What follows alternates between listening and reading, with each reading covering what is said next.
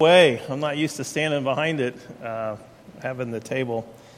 So we are going to talk about joy today, the joy in the midst of discouragement. I'm super excited about having this conversation, by the way, because I like joy. You like joy?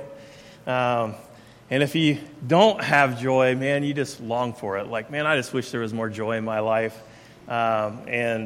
But anyway, so we get to have this conversation, joy, in our third week of Advent. We've been talking about Advent, and one of the things that we know about Advent is it's an anticipation of something that is to come, like you're just longing for it and waiting for it. And that's definitely what led up to Jesus' birth, right? Is just that the nation, the people of God were longing for God to show up and to deliver them and to take over. But Advent is more than just, the Christmas part of it. It is something that is connected not just from our past, Jesus' birth, but it's also connected to our present and it's connected to our future. Because not only is there a longing for Jesus to show up, now that we know that Jesus has shown up, there is a longing in us for him to come back. And that kind of differs, I guess, based on where you are in life as well as maturity, spiritually, and all kinds of things. But I do think that there is, at least the world in itself is longing. Even in the midst of looking out and seeing all of the corruption, we have this sense of just a longing that God would rescue us, and take us to be where he is. And so Advent is about, looking back in the past of this longing for them to see Jesus come. But then there's also this longing of God making it all right forever with Jesus coming back. And all of that kind of blends together into our present. And that's what we are here to do, is talk about Advent. Advent is remembering that God is with us in everything that we do. And we are going to today look into this experience of joy, because joy is definitely, just as we've been talking about, it's something, all these things, hope and peace and joy and love, they're all come from God. They're experiences that God has given us because of what he has done. And we get to look at joy. We're going to look at it through the lens of Elizabeth and Mary, these mothers of joy. And there's a lot of joy in the Bible Christmas story, for sure, just all the way through. We already looked at the shepherds out in the field nearby and the angels, glorifying and bringing joy into the world. But I think it's really important for us to look at joy through the lens of discouragement and pain and discomfort and things of that sort, because we need to understand that joy is ours to be had in all seasons of life. And I think Elizabeth and Mary help us to see this in a very important way. So Luke starts the story not just with Mary and Joseph and having baby Jesus. It goes back further than that, and it actually starts with Zechariah and Elizabeth expecting the little baby John. And so that's where we're going to pick up in Luke chapter 1, verse 5. It says this: In the days of Herod, king of Judea, there was a priest named Zechariah of the division of Abijah. And he had a wife from the daughters of Aaron, and her name was Elizabeth. And they were both righteous before God, walking blameless in all of the commandments and statutes of the Lord. But they had no child because Elizabeth was barren, and both were advanced in years. And just in that little short paragraph, one of the things, we learn a lot of things, but one of the things we learn is that there is a guy who was ruling the area at the time, and it was Herod. And he wasn't a very good ruler, as far as he was very brutal and cruel and had just brought a lot of oppression upon God's people as they, as Rome was in control. And so we also learned in just that little paragraph that Zechariah and Elizabeth were from the priestly lineage. They were They were important religious people, but they were blameless and upright. And that's really important to remember, because this would have been a time where there was a whole lot of corruption going on in the religious world, with all of what the Pharisees and the Sadducees brought into it, and all of the crookedness and cunning and different things that they would have done. And so here you have Elizabeth and Zechariah just in stark contrast, and the Bible is bringing that forth. They are blameless and upright. Doesn't mean that they were sinless and never done anything or thought anything wrong. It means that they were trying to live their lives the very best they can to please God in everything they did. And then another thing that we learned in this little paragraph is that Zechariah and Elizabeth were old. They were advanced in years. They were way beyond having kid years. And all of that changed suddenly and miraculously, because if we continue to read the story, we know that the archangel Gabriel shows up when Zechariah was doing his priestly duties and told Zechariah that his wife was going to have a child. And don't you know that would have been kind of mind-blowing in and of itself. But just that he was not going to be just a normal kid. He was going to be this prophet of a man, like this huge person that would end up preparing the way for God's people and the coming of the Messiah. Elizabeth is quick to believe the news. She is so excited. Can you even imagine how excited she would have been, but also, I think, a little terrified. But it tells us in verse 24 or 25, it says, Thus the Lord has done for me in the days when he looked on me to take away my reproach among the people. There's an odd note that comes right before that verse, and it's already up here on the screen, but there in verse 24, and it says this: After these days, his wife Elizabeth conceived, and for 5 months she kept herself hidden away. She became pregnant, and you would have thought that that would have been like the moment that it was told her, even before she actually had her first pregnancy test, right? She would have thrown a huge party. She would have made this known as far as she can make it known. I am finally going to have a child.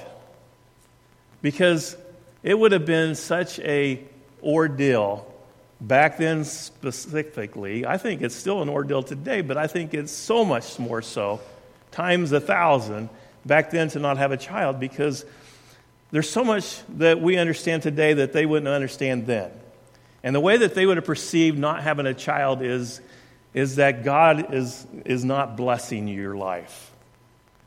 And God is holding something back for some reason. This has been the reasoning behind this. Because everything led to having kids and feeling like you contributed to the world and life. And that's how you find fulfillment and joy and all of this. And so she would have had none of that. And she would have had a lifelong of pain, because everybody would have saw her differently. Every time she went somewhere, she would have felt like people were judging her, which they would have been judging her. They would have been like, oh, Elizabeth, she acts like she's so righteous. Remember, the Bible says that she was blameless and upright, right? Oh, she acts like she's so righteous, but we know that there must be something behind those closed doors going on, because she doesn't have any kids. And you think, oh, they wouldn't have judged her like that, but they would have judged her. You see, Elizabeth's self-worth probably sunk over the years, and she probably just lost all hope that this would ever be a thing. At one point, she probably just accepted it, right? When it was finally beyond the years of ever it being even possible for women to have a child. And so she finally just accepted that it wasn't going to happen. And maybe that's why she's in seclusion. I think that that's an important thing that the Bible knows. In fact, anything that the Bible says is an important clue to something, right? But I don't know, why did she hide away for 5 months? Maybe she just didn't want people to steal her joy. And she just wanted to kind of just capture it all, you know. Maybe she was just afraid that it wasn't going to last. Maybe she's been there before. I don't know. Like she thought she was pregnant and then she's not pregnant. I think a likely reason is that she knows that she couldn't bear the pain if this doesn't play out the way that she hopes, right? I mean, she's hopeful. She's grateful beyond any imagination to God that even though she's old, but she is old. And I think that she's hopeful and she's full of joy, but I think she's scared out of her mind that this won't actually come to be. Can you believe and doubt at the same time? Is that possible? Can you believe and doubt at the same time? Or does one trump the other? If you doubt, you don't believe. Or vice versa. I think you can believe and doubt at the same time. Let me prove that to you in Matthew chapter 28, verse 16 and 17. This is something that I always was confused by when I'd read it, but I think in my older years, I think I'm beginning to understand it. But this is where the disciples, right, are fixing to have their moment with Jesus, the resurrected Jesus. And it's the last moment because Jesus was showing himself all over the place. But he gathers his disciples together. Here in Matthew 28 and verse 16, it says, "Now the 11 disciples went to Galilee to the mountain to which Jesus had directed them." So this was a meeting that Jesus pulled together, right? And it says there, "And when they saw him, they worshiped him, but some doubted." Well, what does that mean? I believe that you can believe, because belief is what got them to the top of the mountain, right? I believe you can believe and you can doubt. And I believe that that's what was kind of stirring and struggling with what was going on with Elizabeth, is that she believed that it was true, what the angel said to her husband. But man, this is something she has been hoping for all of her life. What if God's just testing her and just seeing if she really believes, but at the last moment it's not going to happen? Or what if they judge her anyway? You know, like, I'm going to be pregnant, but now I'm an old lady, and they're just going to be like, look at that old lady pregnant. Because she knows how cruel people are. But whatever the reason is, she finds herself in seclusion. And I think that my takeaway, and here's what reason I want us to dive into this, is my takeaway is that her going into seclusion is because of so much pain that has happened in her life. Because of not having a child. I think there's a whole lot of reasons why she could be there, I suppose, but I think that the number one overarching umbrella reason for her being there is because she is a woman that has suffered so much discouragement, and still is, in her pregnancy. Now, meanwhile, in Galilee, if we were to watch a movie, that's where it'd always be like, right? Meanwhile, like what was going on for 5 months with Elizabeth, meanwhile, an angel shows up over on the other side of the neck of the woods where Mary lives, and Gabriel is showing up again, having a conversation with Mary. And I want us to look at that. Mary, received this news. It's good news to us. I think it was good news to her, but it was one of those things that, can you have good news and bad news at the same time? Like a good side and the bad side. The good news is that she is expecting, and it's not just a normal child, it's going to be the Son of God. Bad news is she's expecting, and it's not a normal child, it's the Son of God. You see what I'm saying? I think that it's not good news all around. It comes with a huge burden to carry. And she knows that because of this news, this good news, the bad is fixing to take place, and people will start ridiculing her. They'll be like, Mary, you're betrothed to Jesus, so legally you're bound together, but you're premature in consummating that marriage. You're not supposed to have relations with your husband until after the ceremony. And back then, again, it's a little different than it is today, but that would have been the rights of like you're losing your life, being stoned to death. That would have been like the most disgraceful thing that you could have ever have attached to you, like the scarlet letter type of thing. And she would have had to face all of that, just the treatment, not just from people that are distant, but people that are close and family.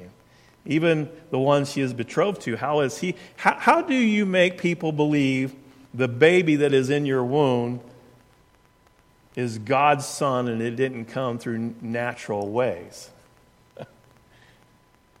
We hear it so often, I think we have a hard time really understanding what a dilemma this would have been. But even Joseph couldn't believe at first. But according to Matthew's narrative, the angel come along and helped him in his unbelief. Maybe that's why, and this is the reason I want us to understand her pain, because in Elizabeth's pain, she went and hid for 5 months, right? In Mary's pain, what did she do? Look with me in Luke chapter 1, verse 39. In the NIV, it says that she hurried. The ESV says, in haste. In other words, as quickly as you possibly can get your stuff together, Mary hurried to a town in the hill country of Judea. What's in Judea? We already read that. That's where Elizabeth lives.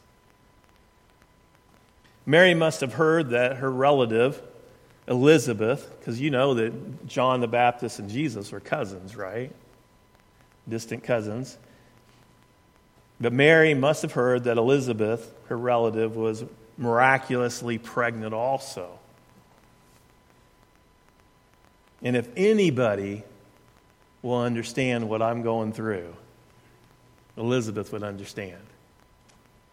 So the first place that we find joy erupting in our lives, and this is really super, I think, important. I'm super excited about sharing this with you. But the first place that joy can erupt in our lives is when we were with people that we have like-mindedness about. Joy is felt most in and through mutual bonds. The Bible calls this, it has a name for it. You know what it is? Koinonia is the Greek name. What is that for? Fellowship, right? When you truly fellowship is when you're truly with somebody that you have mutual bonds with. You have like-mindedness with. And you just know. Like they know your situation and what you're going through, and you know what they're going through. And you have this camaraderie, this bondedness that is unique. And against this backdrop of discouragement and disgrace and grief that both these ladies would have experienced, they ran to each other to find strength from one another. Isn't that cool?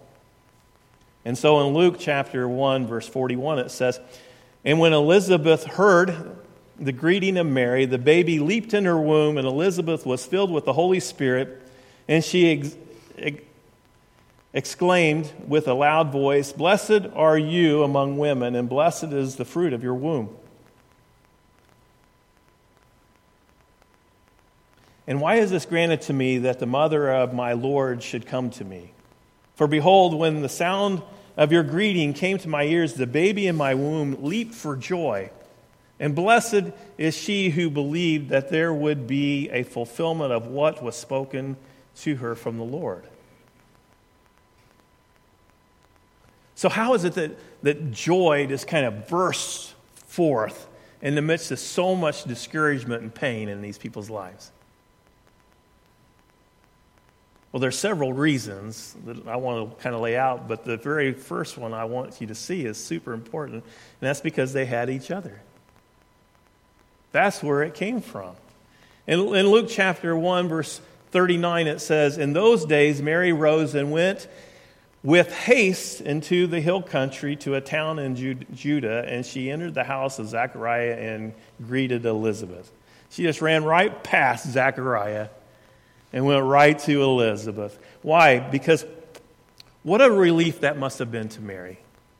To have somebody in her corner, only one person in her corner, somebody that would understand the moment that they laid eyes on each other. Like Mary did not even have to explain herself like she had been doing from the moment that Gabriel told her she was pregnant and going to have a baby, right? She didn't have to explain herself to Elizabeth at all. She just felt comfort and joy and I don't know, just so much from that. And it's a beautiful scene. Koinonia is the Greek word for fellowship. Do you remember we were reading last week when I was reading to you about the first church that got together, and they're in Acts, and they come together, and what does it say about them? It says that they broke bread together. They had fellowship, this koinonia. They read from God's word together. And it said that they had all things in common. And then it said things like they went and sold all that they had, and they brought it to the elders' feet and placed it there so that it could be dispersed out among whomever is in need. And the reason is because there was such a bond. They were like family. They were like in this together. Jesus came, God is for us, we are got a new kingdom that we are all going to, so we are just in this together, let's just get through this life together kind of thing. And it was koinonia at like its epitome, like the highest level of what it could be like, but they were bonded, a mutual bond that they had. And that's the way this was. I love the word mutual bond because it's both sides coming together to help and to be helped. And so you have Mary and Elizabeth both having pain. They have this news, it's good news, bad news kind of thing. And they don't know how to even share it without being ridiculed, but they find each other and they have this mutual bond. And they just erupt with joy. Even the baby inside their womb is erupting with joy. And I think that that's the way the church ought to be, and I think that's the way the church is often. We overlook the good sometimes, but that's what the church is a mutual bond coming together and sharing each other's sorrows and carrying each other's burdens and coming alongside each other when we are down and out, and people lifting us up and helping us when we help. And it's a two-way street, right? Sometimes we're being helped and sometimes we're helping. But I think the only time I've ever come across anybody that is really down and out about the church is because they just want it to be a one-way street. It can't be a one-way street. It's always got to be a two-way street. You always have to be giving into this fellowship as well as receiving into this fellowship, you see? And when it is a two-way street, there is joy that's just there. Here's the second thing, and that is joy is our strength. And there's a great example of that in Nehemiah, and I'm going to zip through this, but Nehemiah was given permission by the king to go, into where Babylon took over, and he was going to rebuild Jerusalem, and kind of the story. In the 8th chapter of Nehemiah, he brings the people together so that they could hear the word of God. He's trying to bring revival and bringing people back into the word of God. And as they are doing this, there's something beautiful that takes place in the midst, and that's what I want to read to you in Nehemiah chapter 8, verse 10. The Bible says, Nehemiah said, "Go and enjoy choice food and sweet drinks, and send some of those who have nothing prepared. This day is holy to our Lord. Do not grieve, for the joy of the Lord is our" what? Our strength. The joy of the Lord is our strength. Like celebrate because we have joy. Why? Because God has given us strength. And that is really where our joy comes from. Joy is our strength because we have a Messiah that has come into the world through this child Jesus. And it is He that gives us strength and reason to have joy. no matter what our circumstance, no matter what our situation is. Here you have Elizabeth and this baby leaping for joy, not because they're happy with all that's going on in the world. They're not. But because the Messiah has come into their life. And that's where our joy comes from. Nehemiah is reminding the people, the reason we have joy, not because the temple was destroyed. We have joy because God is our source of joy. And the Word of God is our source of joy. That's one of the things I'm so excited about, I can't even tell you, about us all trying to get on the same page with being in the Word of God daily and having some accountability of being in the Word of God daily. Why? Because I know that is a source of our joy. Is the strength of our joy is in God Himself, is in Jesus Himself. And that's why 1 Peter chapter 1, verse 8 and 9, it says, though you have not seen me, you love me, and even though you do not see me now, you believe in Him and are filled with an inexpressible and glorious joy. For you have received the end result of your faith, the salvation of your souls. You have received an inexpressible and glorious joy. Where did that come from? Jesus is the joy of your strength. Here's the last thing, and that is that we can choose joy. And this isn't a little thing either. This is really an eye-opener, wow moment it should be in our lives, right? Because there's a lot of uses in the Bible of rejoice. Rejoice always in the Lord. And again, I say rejoice. This word is all the way through, and it's a word that we really don't use in our culture anymore, rejoice. But we ought to. I think we ought to try to revive this word. It's such an amazing word in the Word of God. Rejoice is the verb of joy, right? It's the action word of joy. And if you go back to some of your school days, you would know that this word rejoice, re is the prefix of joy. And so what is re there for? Well, we use it for a lot of times whenever it has got to do with return to or come again or bring it about again kind of thing. Like remember, you recall it, right? You recall it. Even that's a word. Return. All of these words, it's just basically we put the re in front of it to help us understand that we're bringing it back again. And so when we realize that rejoice is literally meaning to return to, and it's an action word, and the Bible tells us rejoice like it's a command, all of a sudden there should be a light bulb comes in that all of a sudden it means, oh, you mean I can choose to have this? I thought it just had to happen to me. Like I just had to stumble into joy because I can't just manufacture it on my own. And you can't manufacture it on your own. Remember, Jesus is our strength of joy.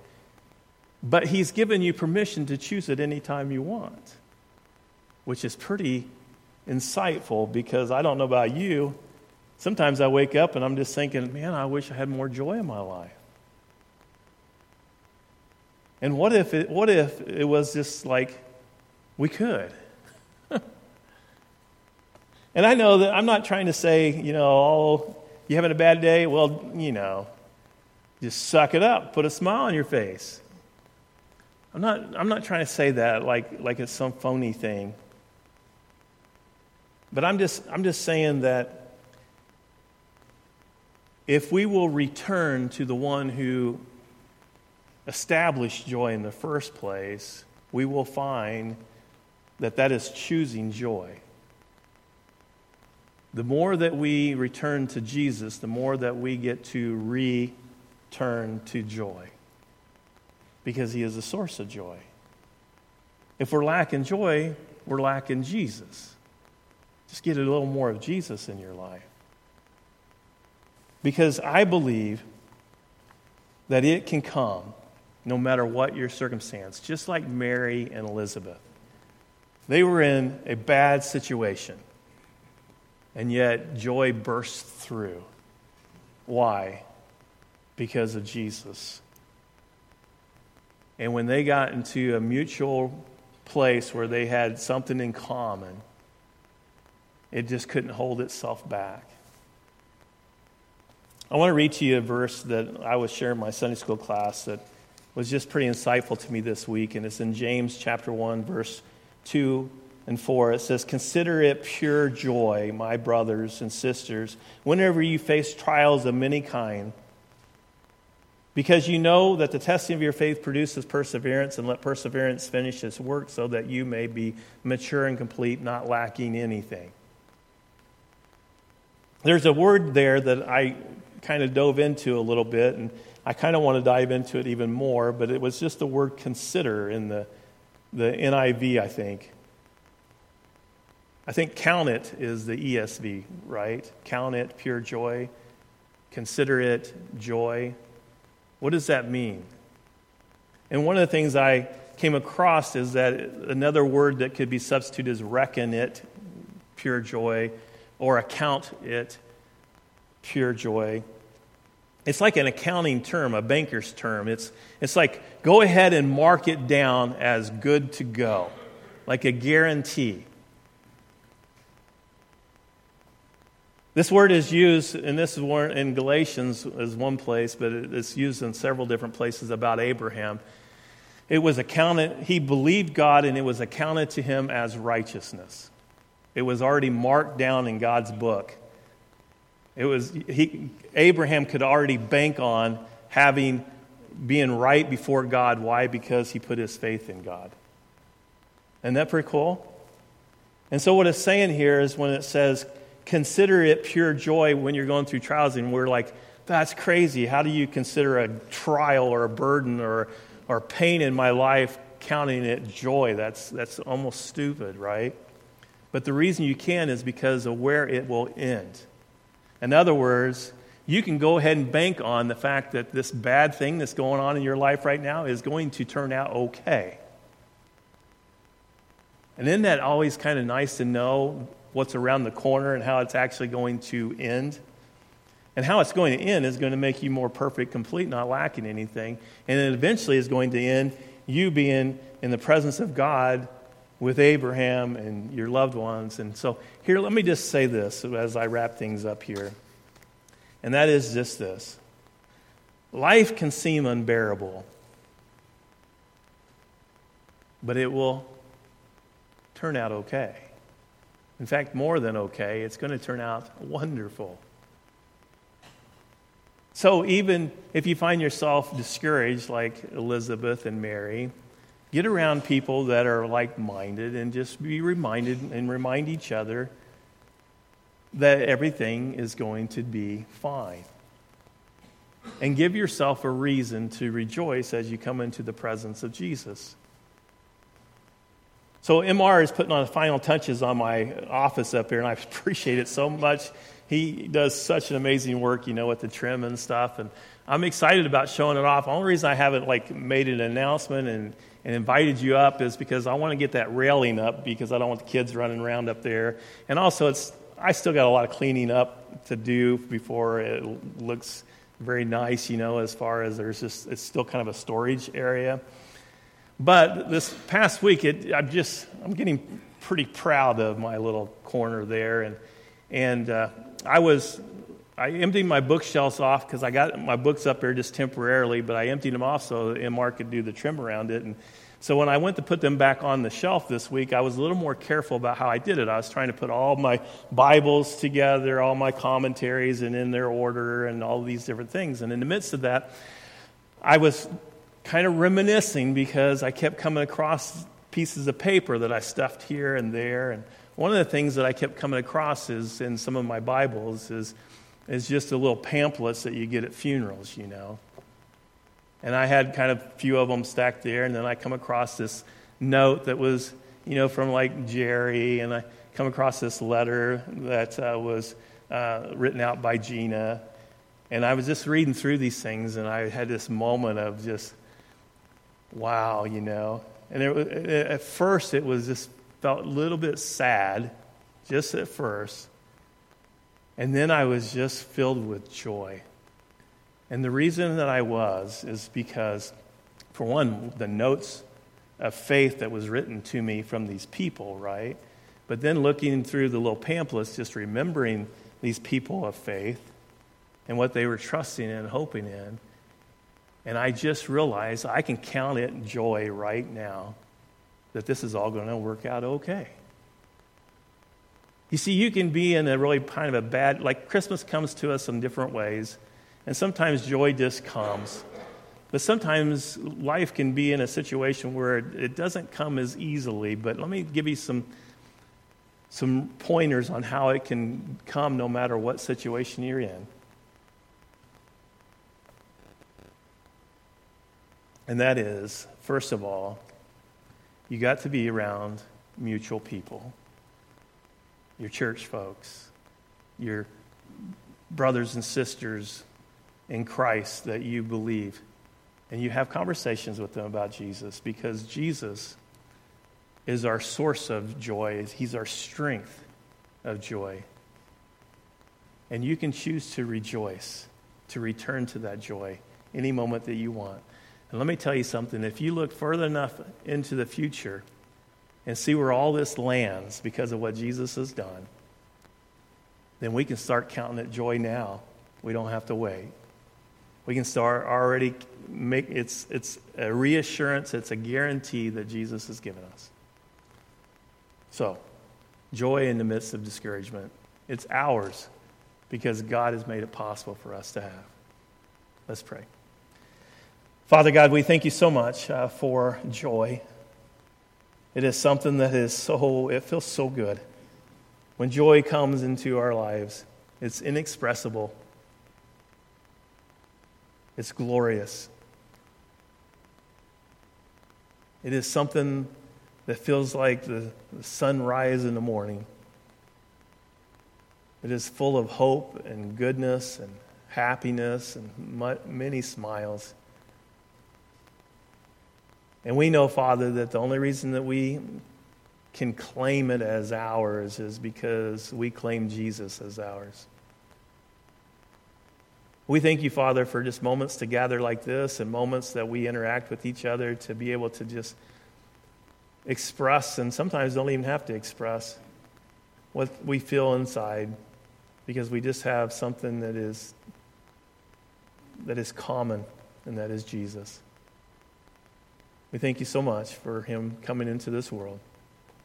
We thank you so much for you making this plan. It's in Jesus' name we pray. Amen.